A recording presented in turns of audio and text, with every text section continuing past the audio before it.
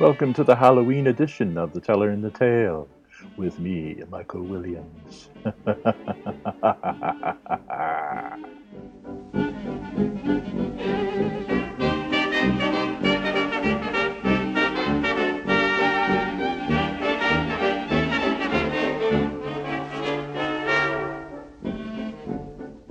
Yes, it's The Teller in the Tale, celebrating Samhain, or Halloween, if you will. I'm Michael Williams, and we were listening to The Bogey Whale by Jack Hilton from 1934.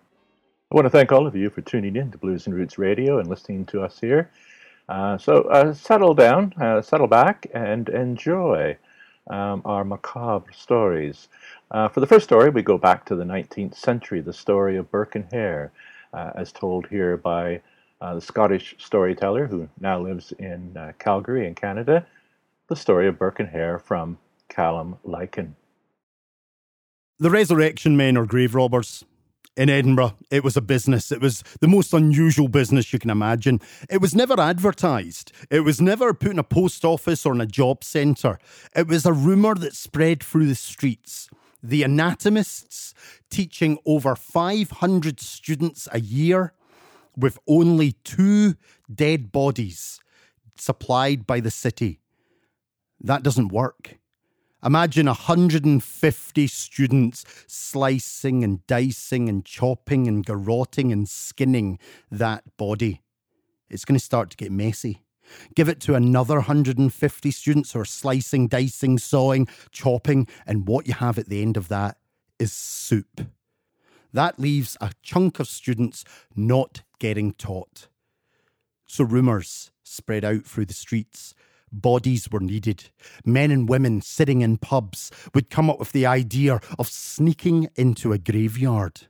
They would sneak in the dead of night. They would find a freshly dug grave. They would be clever enough. These people weren't mindless. These people weren't barbaric. They were clever thinkers. They realised that the grave had to look undisturbed, stitched together Hessian sacking to put round the earth so if any fell, it could be placed back in the mound. No one would suspect a thing. Make a wooden shovel, for that makes no noise when digging at night. And once you get down to the body, you realise that you don't need to dig up the whole thing. They discovered quickly that just dig up the shoulders and the head. Then you take 2 fingers, stick them up the corpse's nose and drag it from the earth using its nostrils. And once you've got the body, you smuggle it through the streets to the anatomy department where you sell it for £10. Good money can be made. £10 was more than an annual wage back then to most people. So you can understand why resurrection men, grave digging was a very, very sought after job. But 2 men took it a stage further. William Burke and William Hare will always go down in the annals of history as the most dastardly duo. You see, they were 2 Irishmen. They came across to help dig the Union Canal. But once that work was finished, they found themselves out of luck and out of pocket, until Hare fell in with a woman who owned a lodging house, and both men ended up staying there. Now, disaster struck when one of the residents of the boarding house died. He hadn't paid his bills or his rates. So to recoup the loss, Burke and Hare came up with the idea of carting his body to the anatomists and selling it to them. Hence, they made back their money and then some. And being 2 good Irishmen, they did the only thing they could do when they had a purse full of coin. They went and sat in a local tavern. And they sat in this tavern situated in the Grassmarket of Edinburgh. And they looked out at the Grassmarket, enjoying a wee dram and a beer, thinking, we can do this. We can be resurrection men. We could dig up the dead and sell them. But the more they thought about it, the more they realised that that's a lot of hard work. Digging up dead bodies, it's dangerous. If you're caught, you could be hung, or, if you're really unfortunate, you could be shot on the spot. So Burke and Hare think long and hard, and it comes to them, wait a minute, as they look out across the busy, bustling grass market. Why go to the effort of digging up dead bodies when there's so many of them walking around waiting to happen? Burke and Hare never dug up a dead body in their lives. They actually became two of Edinburgh's most famous serial killers. They had a great system. They would basically see a stranger or a lonely person in a bar and they would befriend them, piling them full of booze and food, giving them the greatest party, the final supper, so to speak. Once that person was inebriated and staggering, they would invite them back to the lodging house, plying them with more drink. And when that person was close to passing out, they would strike. One of them would jump upon the poor victim, pinning him to the ground, sitting upon his chest, while the other would clamp fingers over nose and thumb under chin. The poor soul would be so drunk, so weakened, that they would just slip off to eternal sleep. Burke and Hare took 17 victims using this method, which was later nicknamed burking. But one of the great things about history is it's always being rewritten. In fact, it's being rewritten every day in the city of Edinburgh, and William Burke and William Hare's story is one of the most interesting and intriguing. They now actually believe that in a 1.5-year spree, that figure could be close to 80 victims, not 17. You see, William Hare was apparently a rather delicate soul. All this killing was not good for him. He, every so often, would need to leave the city and take a holiday to get over what they were doing. But Burke relished in it. He loved the kill and the hunt. He would go out by himself, it was said, picking up mothers and daughters and lonely strangers. He would be killing and Hare wouldn't even know about it. One of his most famous cases was he was out drinking and carousing and came across a rather bonny lassie. He persuaded her back to the lodging house so that he could dispatch her. But the problem was Burke was actually far too inebriated. He couldn't get the job done. So what he did is he tied her in the basement, went to his bed thinking he'll finish her off in the morning. But he must have had more drink than he thought he had, because when he woke the next morning, he had completely forgotten about this wee lassie. And it wasn't until a few days passed where his memory was jogged and he went down to the basement remembering she was there. He saw not such a bonny wee lassie anymore, because the rats of Edinburgh had got a hold of her and gnawed and chewed her flesh from her body. But I'm pleased to say not all was lost, because he still managed to sell her to the anatomist just at a slightly discounted rate. But Burke and Hare were notorious, and sadly all good things come to an end. Eventually they were caught, and being such a good, honest, trustworthy friend, William Hare did the thing that only a good friend can do. He turned King's evidence. He literally blamed everything on Burke. He effectively got off scot-free by saying it was all him, I had nothing to do with it. And William Burke was set to trial. And because of the atrocities they had committed, he was immediately sentenced to death. It was said that his execution was one of the most viewed in all of history. It was roughly between 25 and 35,000 people gathered at the gallows to watch this man. We strung him up and hung him to within an inch of his life. Then we took him from the gallows, barely breathing but still alive. We strapped him to a table. There'd been a wee fella standing at the side, sharpening knives all day and sticking them in a bucket of hot coals. And people were curious about this until Burke was strapped and splayed on the table. And that wee man stood up, taking his sharpest, warmest knife and went to work. He was there to peel William Burke. He started to flay the living flesh from his body. Burke's screams must have filled the air, and it was said that 48 1% of his skin was removed before he actually gave up and died. But we did take the whole skin. And his body was handed over to the anatomists. A little bit of justice was given, and he was dissected. But the anatomists must have seen a bit of value in him, because they took his skeleton and polished it and presented it and displayed it in Surgeons' Hall, something you can still see to this day. But what about the skin?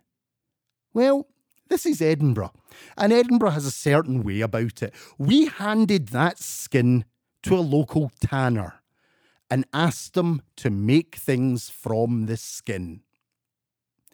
And I can only imagine the scene of that poor man turning that human flesh over and over, wondering what to do with it, and then looking at William Burke's buttocks, and it came to him. And I can only imagine the conversation with his wife. Mary, come here, darling. Have a look at this man's buttocks. Do you not think they would make a fantastic Bible? Yes, we made a Bible, the holiest of holies, from William Burke's arse. From his chest, we made a wallet, and from the back of his hand, we made a beautiful business card holder. The business card holder and the wallet and the Bible are all on display. And what I love about the business card holder is it's gorgeous. It breaks open in two parts. It's a solid shell. It has the most exquisite golden Celtic knotwork all the way around it. And it's only when you pay close attention to this that you start to notice something oh so familiar.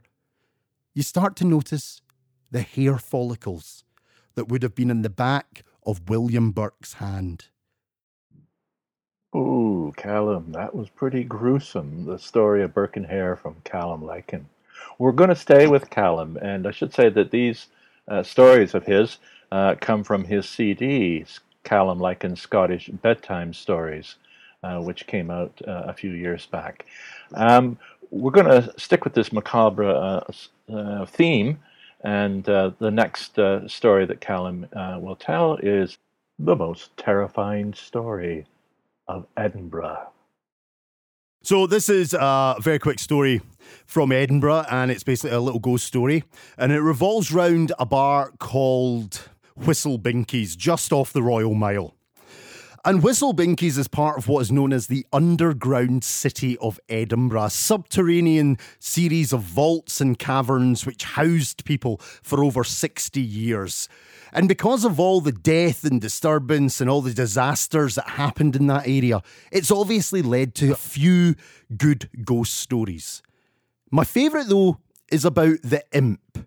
You see, the Imp is what we call a cheeky ghost in Edinburgh. He's a mischievous one, a trickster ghost, as opposed to the other famous entity which appears next to him, which is called the Watcher, a silent grey figure that simply stands behind you and watches what you're doing.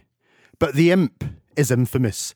He loves to play tricks and mischief, and in Whistle Binkies, the bar staff are terrified of him. His favourite trick is to leave them locked in the cellar for an unknown amount of time. They can wrench, they can kick that door, and it'll stay shut. And then without any warning, it'll simply click and swing open. The bar staff hate it. Now, one night, the bar manageress, she was finishing off the shift with her staff, and as is the way when you're working in a bar, you need to do all the housework at the end, cleaning and taking off the empties and changing the barrels and just making sure the place is ready for the next day.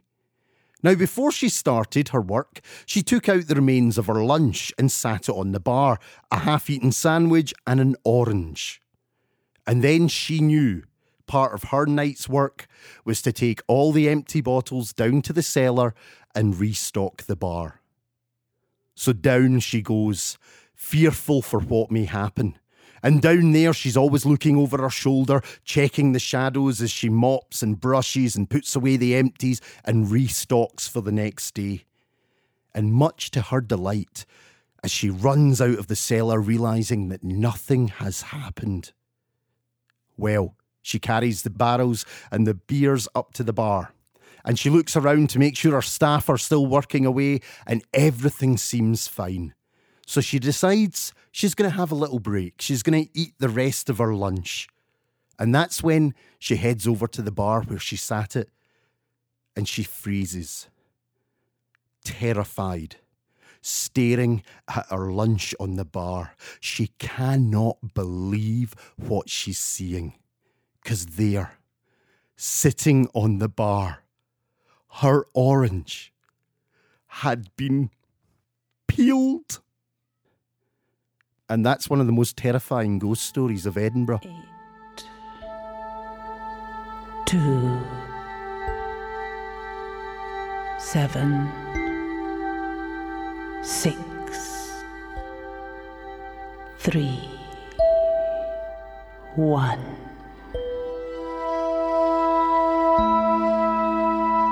9, 10,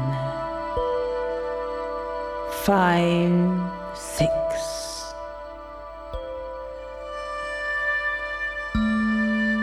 2, 3, 7, 6,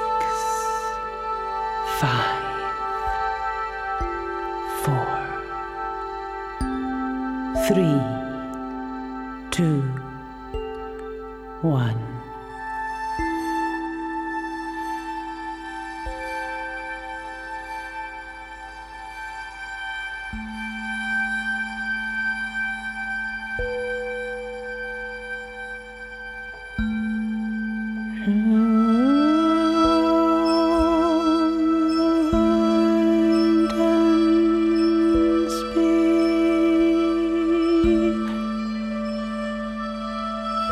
For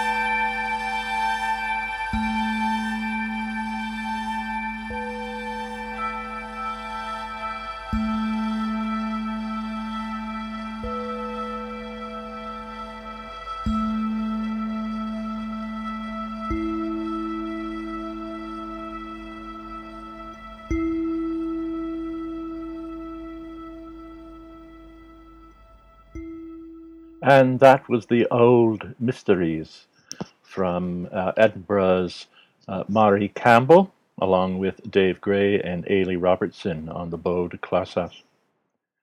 Very interesting indeed. And that's from an album called Auld Lang Syne, which came out just a couple of years ago, back in 2018. Well, we're going to continue with some stories again, but I want to remind you that you're listening to The Teller and the Tale, exclusively here on Blues and Roots Radio. Now, we're going to hear another story from Callum, as I said, this one called The Most Unlucky Man. Brown was a fantastic resurrection man or grave robber. By all accounts, he had made a fortune digging up corpses. But he had decided later in his career he was going to take the easy road. He was going to do what many of them had done before and make his own bodies. But Brown shouldn't have bothered. He should have kept just digging them up, because by the accounts it says on his first attempt at murder, he was caught, arrested and sentenced to death, and Brown was hung to death at the gallows in the Grassmarket of Edinburgh. The doctor checked over his body and signed the death certificate and slammed it upon his chest, which must have come as a shock to Brown and to the hangman when Brown sat bolt upright on the table, gasping for air with a rather reddened neck. Brown had survived the gallows. But now we have a problem. You see, the hangman only gets paid for a dead body, and his reputation is on the line if he doesn't do a good hanging. So the hangman starts to think how to get round this, and the solution is simple. He drags Brown back out to the gallows, strings him up and drops him again. And to make sure that Brown is dead, he then goes under the gallows and grabs Brown's ankles and hangs his weight off him to make sure his neck is stretched properly. And Brown is dead a second time. But our hangman is now in trouble. He's committed a crime. You see, surviving the gallows is classed as an act of God. And our hangman has just murdered a free and innocent man now. So he needs to hide the body. And what better way to hide a body in Edinburgh than to sell it to the anatomists for the old slice and dice? So he sells Brown, expecting Brown's body to be cut up and dissected and all evidence disposed of. But Brown's fate was not to be as mundane as the simple anatomy department. You see, a very famous nephew had entered Edinburgh, the nephew of the great Galvani. And Galvani had developed a process using chemical batteries and frogs. You see, he'd discovered that when you wire a frog to a battery, the muscles twitch and jump. A marvellous experiment.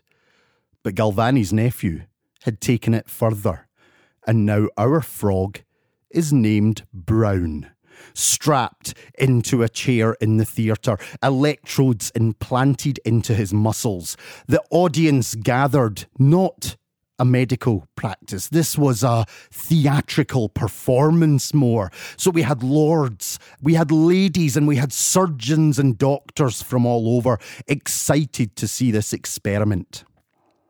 Well, Galvani makes the pomp and ceremony. He discusses the procedure, and then with a flourish, he flicks the switch.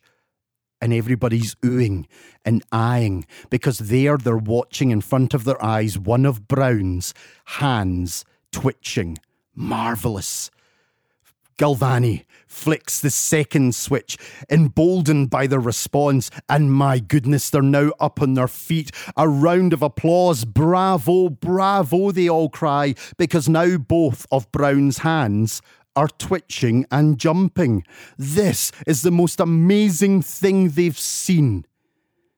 Until the moment that Brown's head shoots up, his eyes open wide, and from his throat he emits the most blood-curdling scream you can imagine.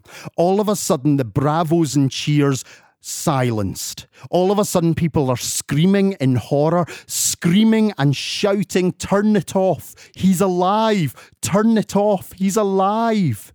In all these years, Galvani's never had this happen. He does not know what to do. Panic fills his soul, and he does the first thing that springs to mind. He grabs a scalpel from the table and runs it across the throat of Brown, sending a huge gout of arterial spray across the audience. The lords and ladies certainly getting more than they expected from this performance. Now we have people fainting, we have people vomiting, we have people screaming. The whole place is in pandemonium. And Galvani is not finished. He needs to prove that Brown was dead, so he gets the orderlies to take the body and slam it on the table, where Galvani proceeds to slice open his ribcage, saw and hack and crack open the ribs, and as quickly as he can, he dissects Brown's heart. Standing proudly presenting the heart to the audience, he makes the boldest statement: "Ladies and gentlemen, he was dead all along. It was simply the electricity that made him look as if he was alive." Which is, to be honest, quite a straightforward statement and quite believable. And it would have been believable if Galvani had not noticed the most obvious thing that was happening right in front of him. Because as he presented the heart to the audience, holding it out to prove that Brown was dead, he failed to notice that the heart was beating its last few beats. And Brown, the resurrection man, died for a third time. But Brown's story doesn't end there, because Brown is now one of Edinburgh's most frequently spotted supernatural events. If you happen to pop into the Surgeons' Hall, and you'll see some wonderful things, some of the strange and weird anatomy things that they hold there, you'll see another Resurrection Man skeleton. William Burke is on display in there. But as you're walking these hallowed halls, you may get the feeling that you're being followed or watched. You may get this chill on the back of your neck.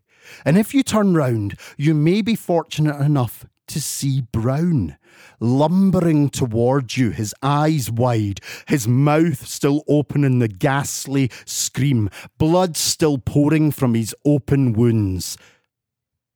But he's holding out his hand as if he wants to give you something. 'Cause Brown is always wanting to give you his heart. Well, if that doesn't set you trembling, I don't know what will.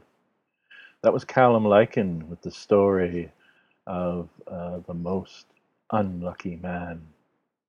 Stories of resurrection men from the days of old Edinburgh, told by Scotland's own Callum Lycan, who now resides in Calgary in Canada. And if you live in Calgary, look Callum up. You can Google him or look him up, Callum Lycan, Lykan, callumlycan.com, and you can find out more about him and his stories. Well, that's all the time we have for this special Halloween. I hope that you've had a safe and pleasant and perhaps macabre weekend. But winter is coming, and the cold weather is settling in. At least it is here in the Northern Hemisphere, up here in Canada and Scotland as well. So until next week, may all your once upon a times end happily ever after.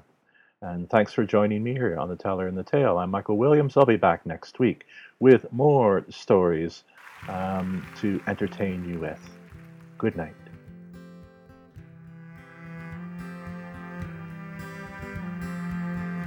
My beloved monster and me, we go everywhere together, wearing a raincoat that has 4 sleeves, gets us through all nasty weather. She will always be the only thing, comes between me and the awful sting. It comes from living in a world that's so damn mean. My beloved monster is tough. If she wants, she will disrobe you. But if you lay her down for a kiss, her little heart, it could explode.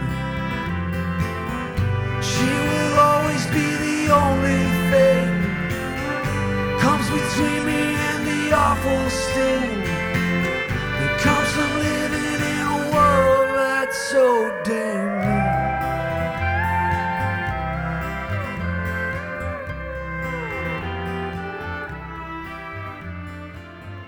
when she turns out the light every